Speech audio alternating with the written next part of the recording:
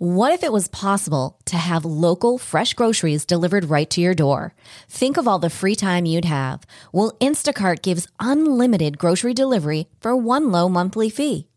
Forgot that special ingredient in your favorite dish? Instacart can deliver it to your front door in as fast as 1 hour. You can shop multiple stores, see deals in your area, and save time and money. I've been using Instacart for over 3 years. I started using them in Arizona, and I'm using them here in Florida. I love the time-saving convenience. They pick the freshest products, and they keep my eggs safe too. To receive your first delivery free, follow the link in the show notes so that Instacart knows that we sent you and to help support the show. Instacart. Never step foot in a grocery store again.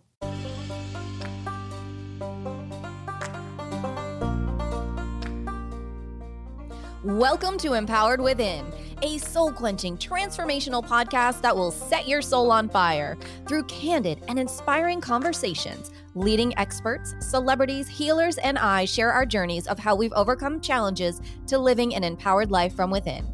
I'm your host, Jennifer Pilates. Welcome to another episode of Empowered Within.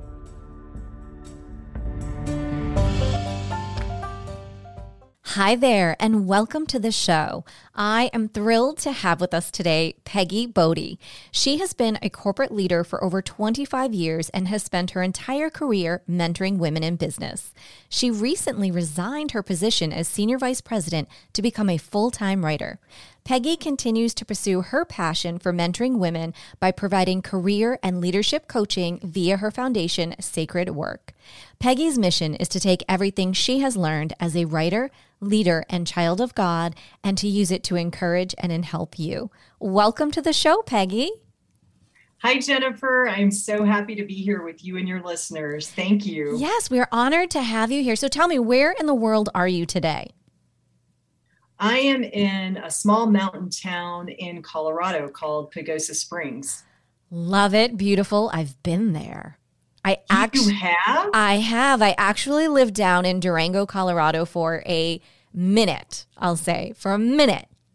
But I also lived. Yes, I also lived in Boulder and I lived up in Breckenridge too. But I love the Southwest there. It's beautiful. It is the most beautiful place I've ever lived. And what a reminder that it's a small world. It truly is, right? Pagosa Springs, so beautiful. And then there's that railroad that you can go like up and around in a circle. I forget all the places, but I did it. Yeah. Yes. Oh my gosh, so amazing. So let's dive right in, Peggy, and tell me, you call yourself a broker of hope. Explain to me what that means and how that came to be. I think that being a broker of hope was rooted in me from childhood. I had a traumatic childhood, and hope is what brought me through that. And I carried that into the workplace. And I think especially as leaders, it's our job to navigate the people God has entrusted us with through difficult situations in a way that removes fear and inspires hope. So I think there's plenty of opportunities, most recently COVID, for example. There are plenty of opportunities where we can speak hope into the workplace and use it to help our employees. So that's something I try to do intentionally in the workspace and in life. Absolutely. How was it going through traumatic events and going through the corporate world? How did you find hope again in God after everything that you went through?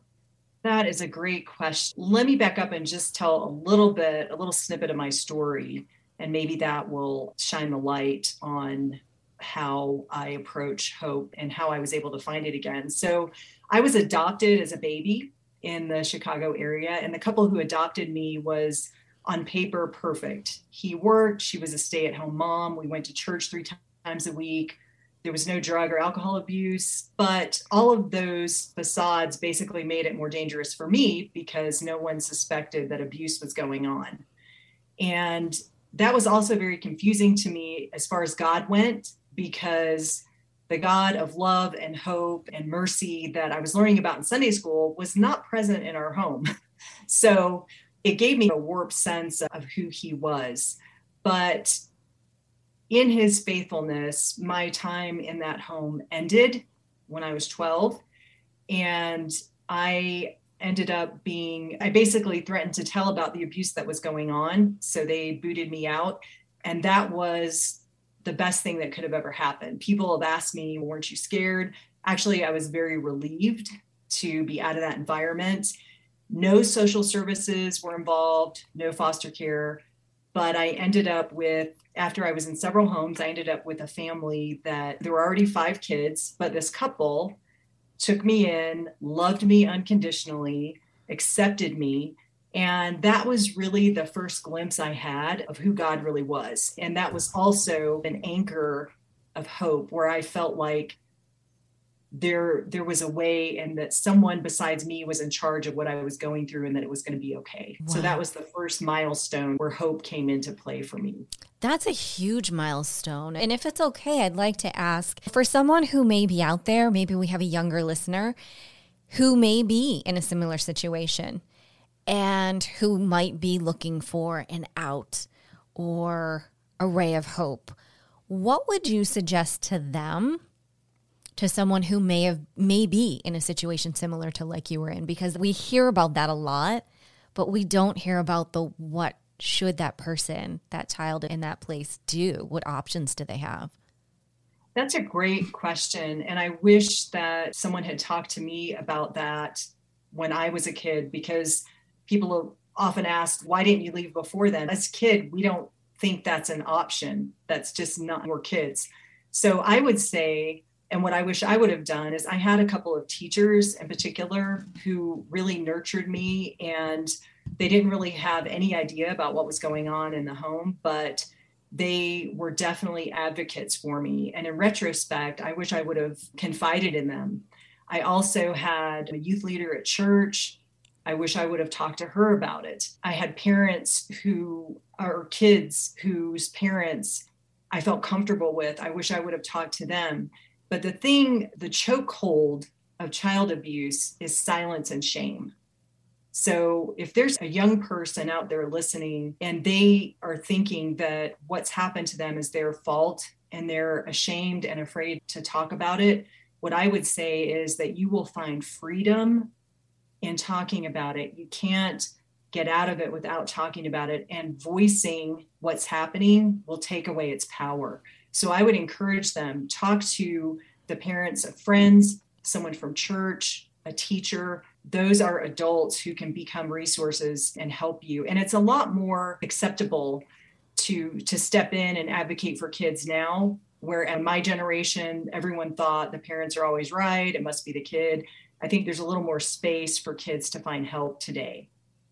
Yeah, that is incredible advice. Thank you for sharing that, because it's so important to pass that forward and to help someone else that we can. Or maybe there's a parent that's listening who knows of something going on and they don't know what to do. And this is incredible advice for them to try to help that child as well in their neighborhood. Yes, absolutely. And one person, I can speak from experience, one teacher or one adult that affirms a child, that loves a child, that speaks encouragement into a child's life-changing. One person can truly make a difference. Just as now, fast forward, you making a difference in women's lives, right? One person can make a difference in anyone's life at any moment. And you've been doing that for so many years. Tell me what brought you into that time and space. So when I worked in corporate, I often felt isolated. And part of that is because I worked in a male-dominated industry. So I felt isolated as a woman. I definitely felt alone as a female leader. But I also at times felt isolated as a Christian because I didn't know a lot of other Christian women who were single moms who loved their careers, who didn't stay at home. So I always felt like I didn't fit in anywhere. And that made me determined to help other women to step into that gap so they wouldn't feel that way. So I made an intentional decision long before I left corporate to mentor women in and outside the organization.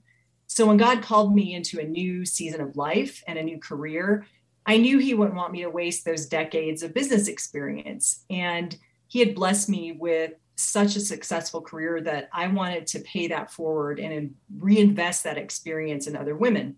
So I started my ministry, which is called Sacred Work. And I help about 2 women a month and I mentor them through difficult career and leadership challenges for free. So that's my way of giving back and trying to be the person that I think would have helped me when I was coming up through corporate. And since I'm a freelance writer, I have the time and flexibility to be able to do that. That's incredible. What a wonderful way to pay that forward. Now, you're also a full-time writer. So how did we pivot and what brought us to that moment? Again, you've mentioned that God, and this was a guided moment to do that, because we also have some exciting news that I want you to share about your book that's coming out. I would love to share that. So I'll lead with that because I'm still very excited about it. I received a formal offer from Moody Publishers for my book, which is called Sacred Work: Empowering Christian Women to Lead with Strength. And that has been an incredible journey as a writer. My day job is I write textbooks, and that has helped me to hone my skills to be able to write the book that's going to be coming out in the market.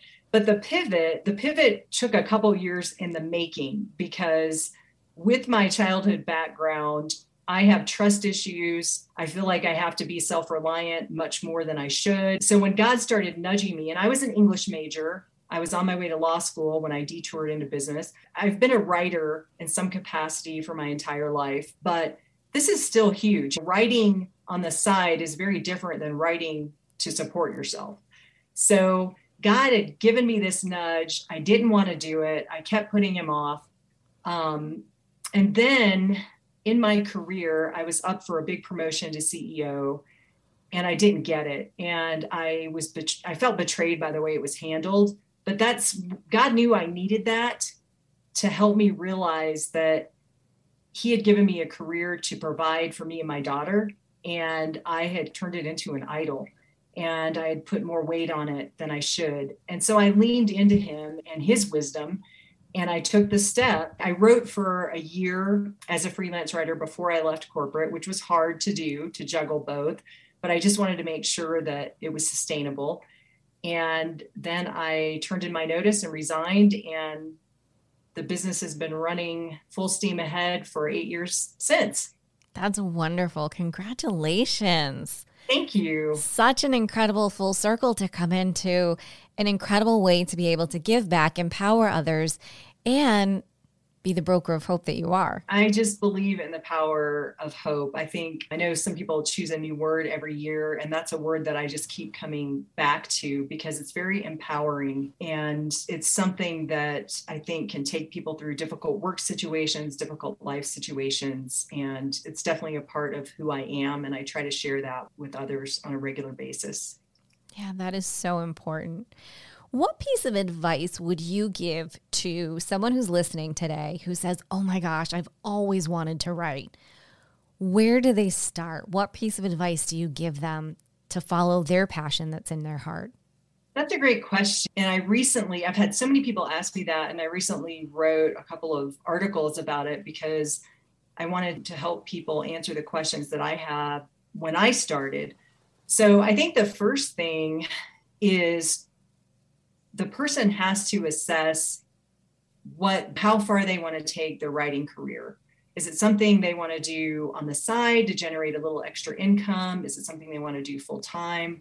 Once they decide that, they have to look at what's out there and what niche they fit into. And that will really help them focus where they invest their efforts, because there's a lot of opportunities to get paid to write, and people don't realize it. The hard truth is that even though a degree isn't critical, a person has to have writing skills to be able to make it. If someone's listening and they've never written for pay, I would say, ask yourself these questions. Have people consistently complimented your writing? Do you find yourself writing for volunteer opportunities? Are you the person at work that people come to and say, hey, could you look this over? Could you check this out? Have your skills as a writer been applauded? Because those skills, if you're going to make money at it, the bottom line is you have to have those skills. I would also recommend joining an organization for freelancers, because those types of places will give you the opportunity to learn from other writers who started out exactly like you did. And that will help you explore whether or not this is truly something you want to do for a living. Also, I would encourage any of your listeners who have questions about it to contact me directly. I am more than happy to help them get started and understand what that looks like. Oh, that's incredible advice. Wonderful. Thank you so much for all of that. With your new book coming out, do we have a time frame in mind? The publishing cycle is very long, so it will not be on the market for 2 years. So once you sign a contract, you usually have 8 to 12 months to finish the book.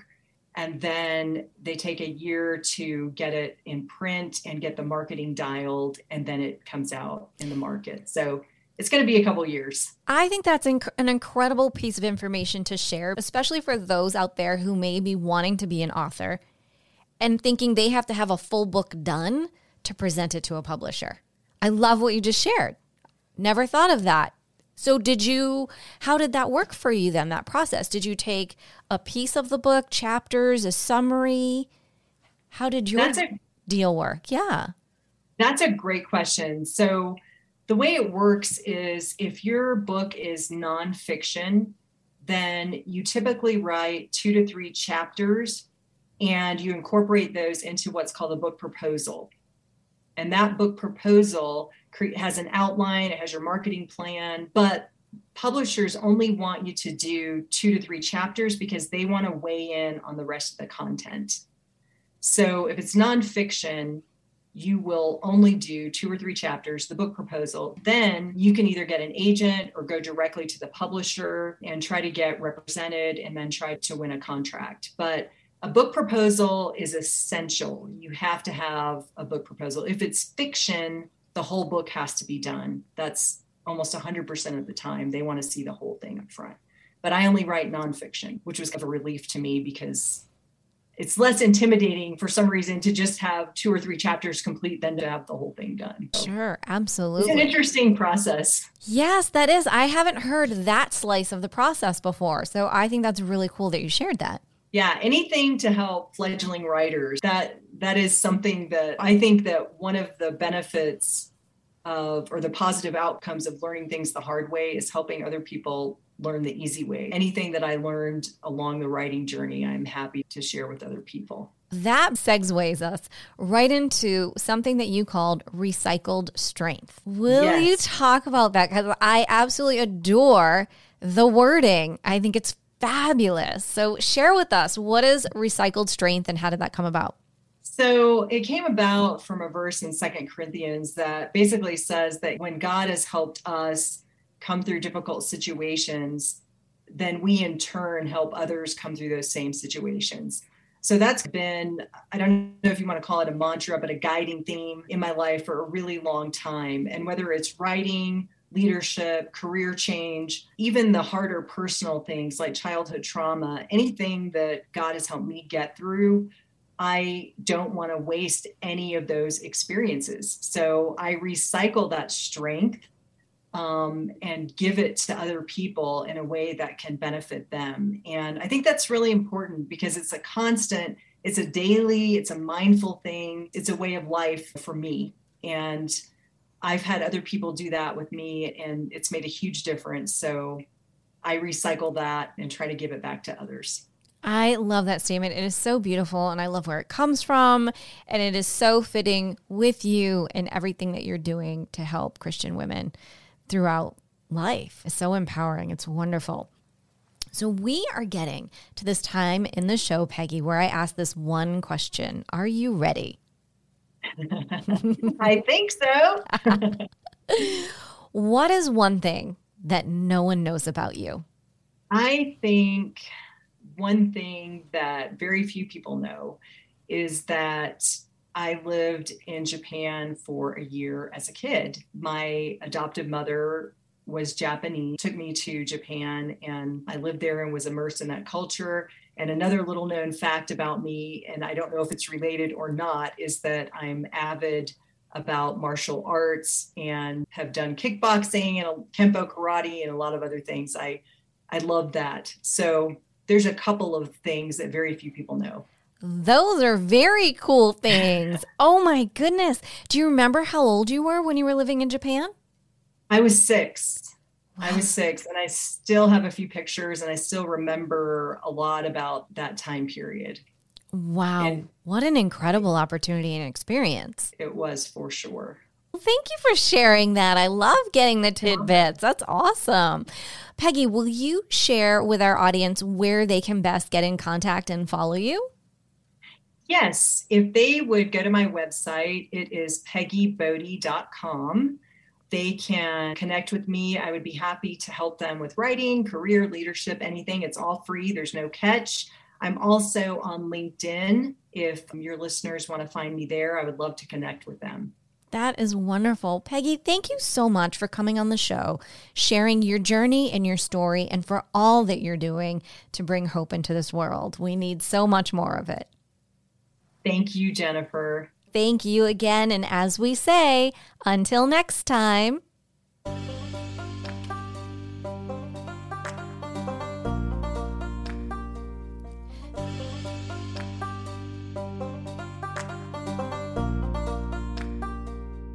Thank you so much for tuning in to another episode. Please remember to rate, review, and subscribe to Empowered Within with Jennifer Pilates. Your feedback is important. It helps me to connect with you and gives me insight into who you are and what you're enjoying about the show. For today's show notes and discount codes from today's sponsors, head over to jenniferpilates.com. Until next time, may you live an empowered life from within.